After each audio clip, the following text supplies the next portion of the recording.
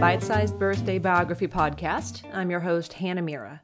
This is a daily podcast which shines a spotlight on a person born on this day at some point in history somewhere in the world who made a positive, lasting impact. Today, September 20th, we're going to celebrate the birth and life of Elizabeth Kenney. She was born on this day in 1880. So I have Rosalind Russell to thank for this one. She's always been one of my favorite comedic actresses of the golden era of Hollywood. Her rapid-fire dialogue, her impeccable comic timing, and that larger-than-life screen presence are just unmatched. If you are not familiar with her, I definitely recommend watching His Girl Friday, The Women, the 1939 version, and Auntie Mame. For Auntie Mame, make sure it's Rosalind's version. Lucille Ball did a version, and as much as I love Lucy, not her finest hour. So give those three a shot if you're not familiar with Rosalind Russell's life.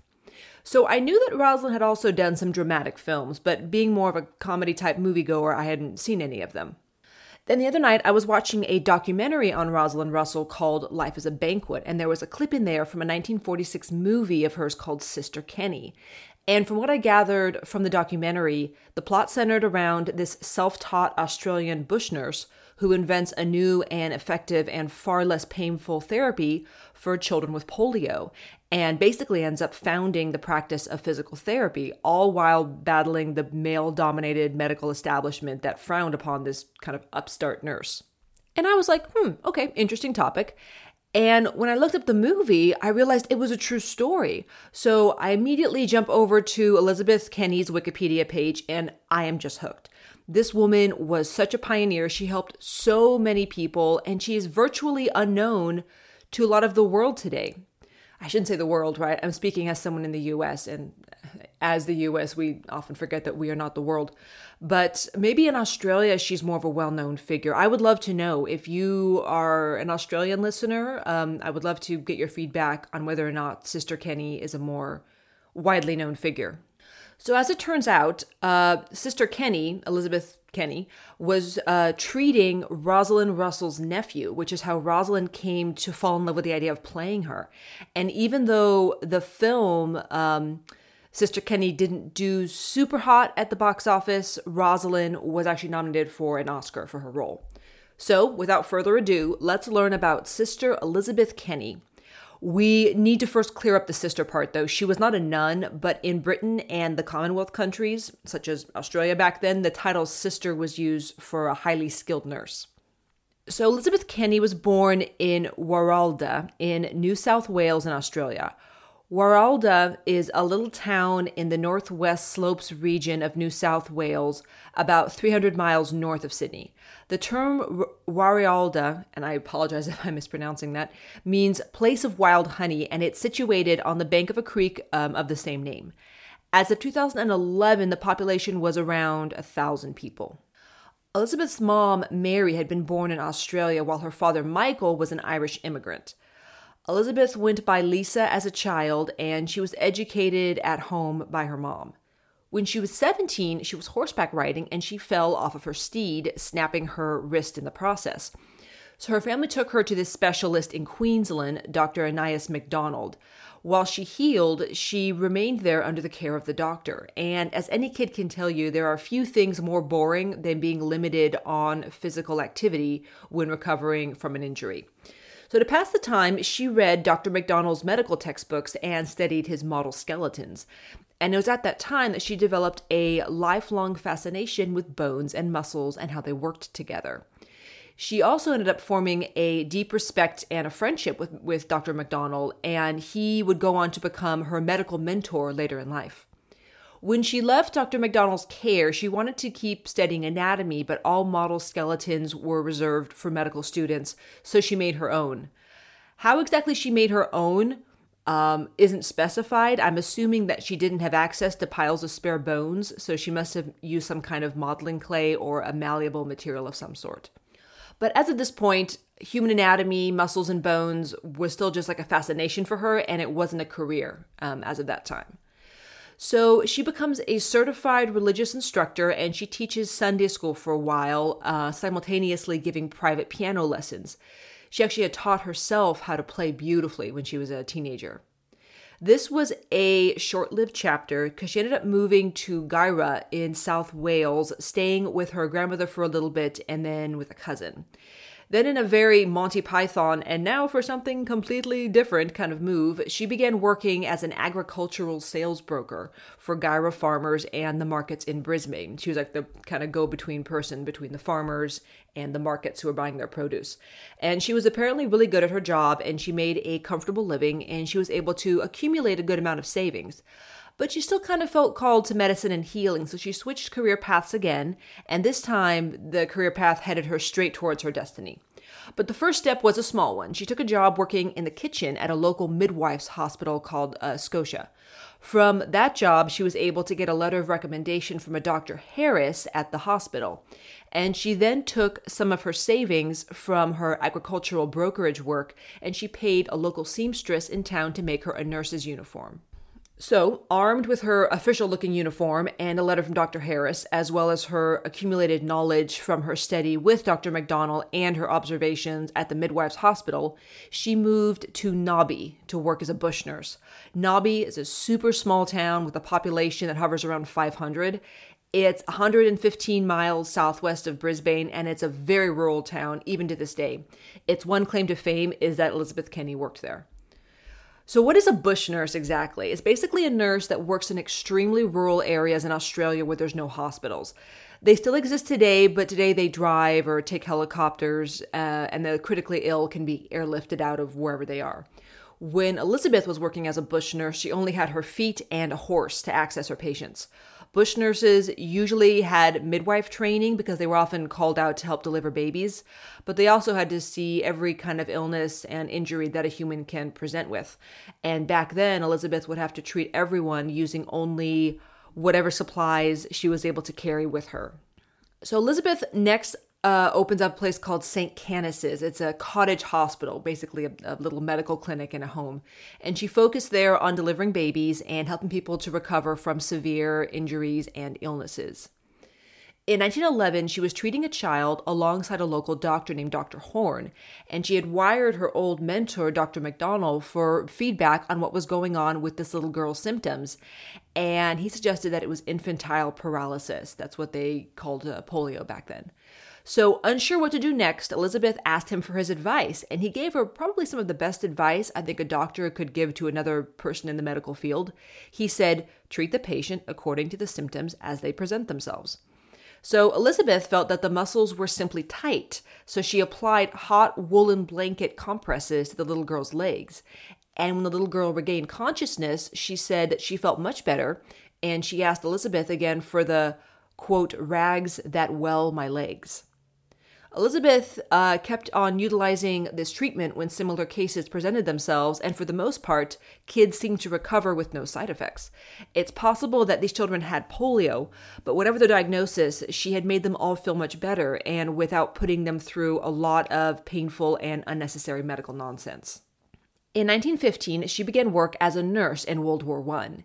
Even though she was not an officially certified nor formally trained nurse, there was such a dire need for medical assistance that she was accepted and sent to Europe. The next 2 years, she would work on something ominously called a dark ship. These boats passed between Australia and England with all of their lights off at all times to avoid being seen, obviously.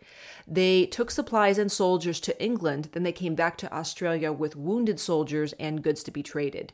These were extremely stressful, dangerous missions, and Elizabeth did 16 of them, as well as one around-the-world trip that took her to the Panama Canal. Due to her wartime service, she was awarded the title of Sister, which, to remind you once again, is not a religious thing. It was used to indicate that she was a skilled nurse. Today, we would call it, kind of the equivalent of being an RN. Some people kind of grumbled back then under their breath that, she hadn't completed any official schooling, but at that point, she had treated so many people so well that she probably had just as much, if not more knowledge than someone that had gone to traditional schooling at that time to become a sister. In the Australian Army Nursing Corps, the title Sister is the equivalent of a first lieutenant. By the end of the war, she was absolutely exhausted, so she stopped taking the dark ship trips and she worked at a soldier's hospital in Brisbane for a while before her health started to suffer as a result of the stress, and she was honorably discharged and issued a pension. So she returned to the little town of Nobby, and she created a temporary hospital to care for the victims of the 1918 flu pandemic. Once the pandemic died down, she returned home to Gyra to rest, but she was still really ill and really weak, so she ended up going back to Europe for a bit, for what we would kind of call a rest cure. So she saw some specialists there, and they helped her to totally regain her strength and her health. So she goes back to Nobby again, but she's only there for a couple of days before a friend of hers from Gyra asks her to come there and work with her daughter Daphne, who had been diagnosed with cerebral diplegia, or what we call today cerebral palsy. Elizabeth used a lot of her techniques of warm compresses and hot baths and gentle muscle movements to help ease Daphne's discomfort and her muscle spasms. So Elizabeth ends up going back to working out of her house as a nurse while she's also caring for her elderly mother. Elizabeth's neighbor Stan had a motorcycle with a sidecar, and whenever she had to get to a patient far away, he would give her a ride in his sidecar. So one day, Stan's sister Sylvia falls into the path of his horse-drawn plow, and she was trampled and needed medical help. So Stan carried her back to his house and called for Elizabeth. Sensing that to move Sylvia would be detrimental to her recovery, Elizabeth tore down a cupboard door and strapped Sylvia to it to prevent her from moving her spine. They phoned for an ambulance, and Elizabeth rode with Sylvia the 26 miles to the closest doctor, which happened to be Dr. McDonnell. Between Elizabeth's care and Dr. McDonnell, Sylvia recovered very well from the incident. The improvised Sylvia stretcher, as Elizabeth called it, was something the local ambulance had never seen before. So Elizabeth made a more finessed prototype, and she ended up selling it to ambulances in Europe and Australia and the U.S. And she gave all of the proceeds from her sales to the County Women's Association. Elizabeth returns to Nobby to continue working as a nurse. In 1931, she meets the Rawlinson family, and they ask her to come work with their niece Maud, who is bedridden by polio. After 18 months of working with Elizabeth, Maud was not only able to walk, she was also able to eventually get married and have a baby. The local papers were touting this as a new cure, and since Queensland, Australia was seeing its highest number of polio cases in the last 30 years, Elizabeth was asked to come there and help set up a rudimentary polio clinic, where she would see mostly pediatric patients. Her success rates were so outstanding that the Queensland Health Department came to see what she was doing. They were so impressed that they set up several more Kenny clinics, as they were called, in major cities in Australia, with Elizabeth going around and training the staff at each one in her novel practices. So why was her technique so novel and so effective? Before we talk about that, we need to talk about what polio is and how it was kind of treated before she came into the picture. So polio was the most notorious illness of the 20th century until it was eclipsed by AIDS in the 1980s. It was the terror of parents between the late 1800s up until the 1950s, as it happened mostly to babies and children. It was a virus, so it did not respond to whatever medication was available at the time for bacterial infections, which was basically just penicillin. It was transmitted through everything from people to infected water and food. So almost everything and everyone could be the carrier of this horrible virus that caused everything from paralysis and painful spasming of the muscles to the weakening and shrinking of muscles to, the sort of falling apart of all the muscles around your lungs, making it hard to breathe. That's why people ended up in iron lungs back then.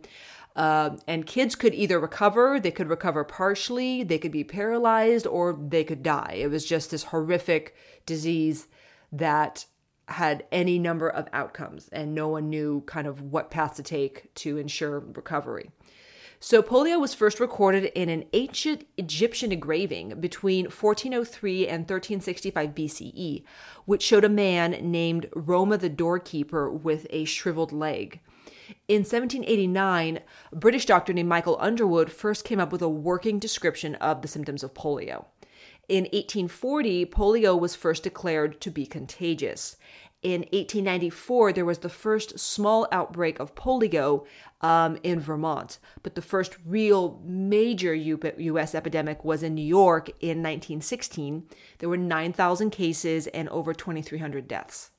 That year alone would see 27,000 people, mostly children, coming down with it and over 6,000 of them dying.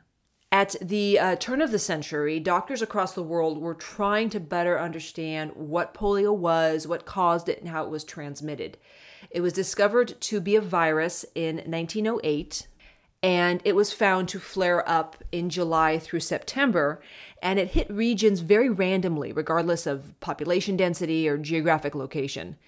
In 1911, the first case popped up in Tasmania, and by 1922, all the Australian states had been affected by it.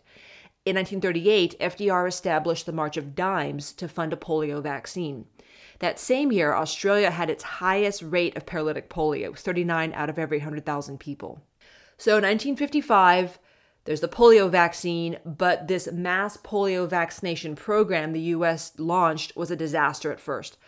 The vaccine had not been properly inactivated. Remember, a vaccine basically gives you a little bit of an inactivated disease so your body can fight it off without going into full-blown infection mode. If it's not properly inactivated, then you're just giving someone a shot of polio. So the vaccine had not been properly inactivated by Cutter Labs in California, and it basically gave 40,000 children polio. 200 children ended up being permanently paralyzed by it, and 10 of them ended up dying. So development and proper storage and proper inactivation continued to develop, and the work of Dr. Jonas Salk and Dr. Albert Sabine finally paid off, and now we have a polio vaccine that has essentially eradicated polio. I say essentially because there are a very small amount of wild polio cases that crop up here and there, and there's always those people that refuse to vaccinate their kids, and they're shockingly seeing their children coming down with illnesses and ailments that we already have prevention for. So, PSA, vaccinate your kids. Thank you. So polio, thankfully, today is not the enormous public threat to kids that it was 100 years ago. If the idea of muscle paralysis and painful muscle spasms sounds bad to you, just listen to what the prescribed medical treatment for it was. So imagine that you have a really bad spasming muscle cramp in, let's say, your calf.